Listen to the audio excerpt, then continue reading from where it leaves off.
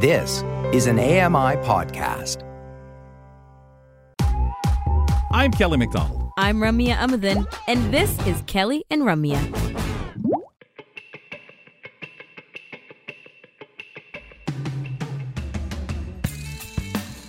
Thanks for being with us as we begin the second hour of our program here weekdays from 2 to 4 p.m. Eastern for Kelly and Ramya. Thanks for hanging in here. Whenever you have time to drop in and check out a segment or two, we're always available. Check out the podcast.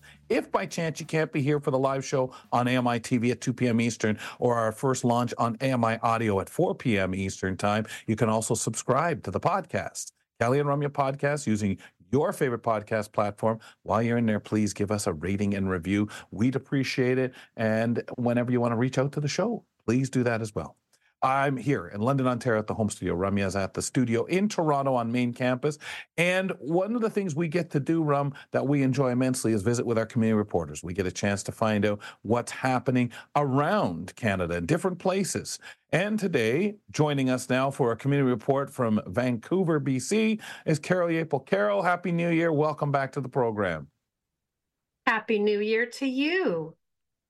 Let's see if I can do this with some justice here, Carol. To me, your first item sounds a bit like a song. Skiing is believing. Tell us about this. Very nice. Well, listen, I didn't plan this, but this morning we had our first flakes of snow in Vancouver. We haven't had any snow all season. And this morning I woke up to it. And in fact, skiing is believing is a snow activity that I hope to try this coming Saturday. This is presented by the it's called Para-Nordic Skiing. It's presented by the Nordic Ski Racers Club of Vancouver. And 3 times this winter, they have a special day-long event at the Whistler Olympic Oval where they work with people with disabilities. There are certified coaches and volunteer guides, and they get us out there in the Nordic ski space. So this is not downhill skiing, which we know Whistler is famous for. This is cross-country skiing that's easily adapted for people who are in chairs. And they also have someone who is an experienced blind para-Nordic skier.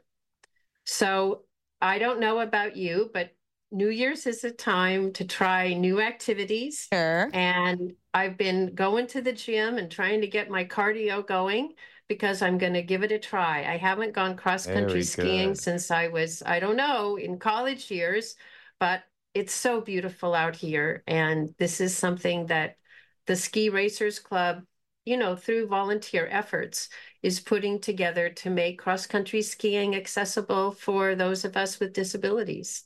Yeah, I know a few people who have, I mean, they'd prefer it, and for some of the different reasons that you already mentioned, and that when it comes to themselves, and like you said, it's nice to have your cardio up, but for those who want to just get out, be in that fresh air, that coolness, and have some fun and moving forward and just getting out there in the wintertime, because I used to love winter sports, and only on the level of I just felt more comfortable. I mean, it was annoying dressing up and everything like that, but moving around and not feeling the same heat, sweat, and whatever, and keeping moving to stay that nice toasty warm you get when your body is doing that when you're dressed, there's nothing like it. I think, well, you know enough, of course, what the experience is, but I think a lot of people, especially anyone trying it for the first time, will really find it a good thing. And it's a good thing that you're not taking credit for that snow, or you probably would become unpopular. Well, except with the skiing. Well, I hope that there's enough ground cover to make it, you know, really good on Saturday. Oh, but yes. I decided to mention it early because there are 2 other sessions. There's one on February 18th and one on March 16th. So it is free, and you can bring a guide with you. I'm going to bring my husband because they say they'll sort of teach that person who's in your life what you need to go out with you. So it's a free mountain pass for them too, and the activity is free for me, of course. And I hope that it'll go well enough this coming Saturday that I'll be able to participate in the subsequent 2 Saturdays, and maybe even get into a routine where the 2 of us can go out somewhere more local, like Cypress Mountain, which is quite close to Vancouver, Lovely. and be able just to do it on our own. Well, it also helps you decide if you're going to put the expense out, like you say, and buy the equipment. Absolutely. And Yeah. he'll feel Yes. comfortable in teaching you and working with you and knowing what he's got to tell without making you feel, man, you're killing my buzz here. You want to be able to have fun. You both want to know that we're both safe and have each other's back. But it's just nice to be taught by people. Say, hey, look, we've taught enough people. We can teach you. Here are the sessions. You're welcome. And of course, the magic, Ramya. FREE. Yep, absolutely. With anything like this, we know that equipment is costly. We know that programs are costly. Transportation can be challenging. So when things are offered like this very intentionally, with the understanding that, yes, skiing is not necessarily an affordable or accessible sport in a lot of different ways, and we're trying to make it accessible in all the ways we can, it's much appreciated. Yeah, and for us, hands-on. As blind people, hands-on. And bring your people, right? Like, that's so inclusive. Yeah.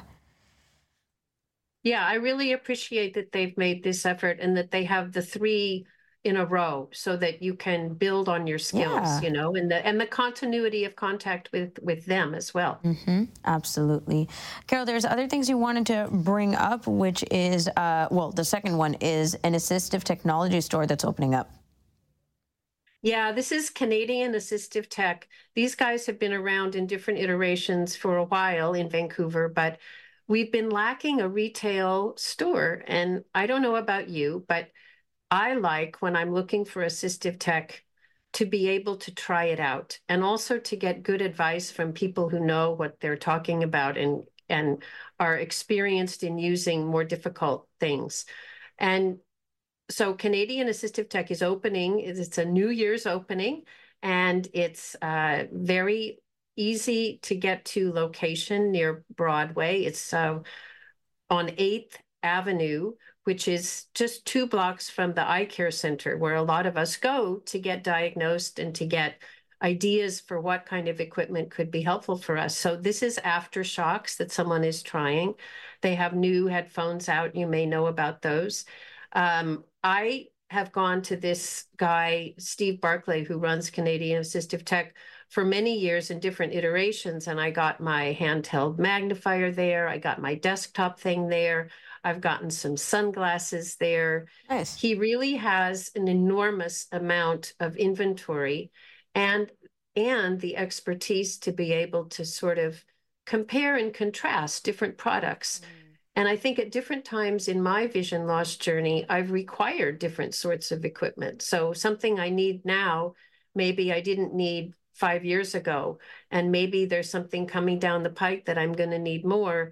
And these are the people who understand what that journey is, how it progresses, and what different kinds of equipment can become useful at different times. Exactly. It's the most relatable thing for people to be going through deteriorating vision loss, as an example, and not know what you're looking for, right? And not knowing how to know what you're looking for until you walk into the space. And it's pretty vulnerable for people, I think. I worked at the CNIB retail store in Toronto, and met a lot of people who came in and they weren't not even necessarily sure of what they wanted, but how to describe what it is that they were going through, right? How to describe what they were seeing, what they were losing. And so to have just that friendly support, open-minded, patient, hey, hang out all day if you want and just check things out attitude is so helpful so that people can just relax and explore. You are so right in all of those points. And they do encourage making an appointment. The link, I think, will be on the blog. And the store is open from Monday to Friday from 9 to 4. So that means like just a regular retail shop, you going there and sitting down calmly and taking the time that it takes to figure out what piece of equipment is right for you at any given time. Yeah. Mm-hmm. Carol, we got just a bit of time here to squeeze in your last one.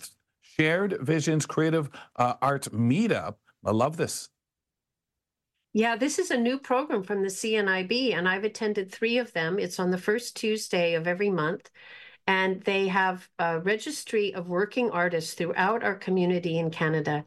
And these folks, one was an actor, there was a musician, there was a painter. they spend an hour on a Zoom call telling about how they make their art with vision loss, how they fund themselves, how they sell their wares. And they've all been incredibly interesting and very generous with their time. And for those of you who are interested in art, I just go and listen. But I think they're encouraging people to use this as professional development, so that if you're a painter or a musician and you want to figure out, how can I make this work with my vision loss? This is the space to be in. And it's a register for free Zoom call every Tuesday at 7:30 p.m. Eastern. And I'm really enjoying being part of this. And I encourage everybody to sign up and check it out. And if you're an artist, you maybe get featured on it. Yeah, it'd be nice when people can get that chance to talk, ask questions, and mostly encourage someone or tell them, hey, well, why don't you try doing it that way? Geez, I never thought about that, especially those who have had to make changes as vision loss has affected their lives. Carol, wonderful stuff. Good suggestion. I think you said first Tuesday of the month? Yes. Okay. Thanks a lot. Well, we will talk to you next month here on the program. Very good.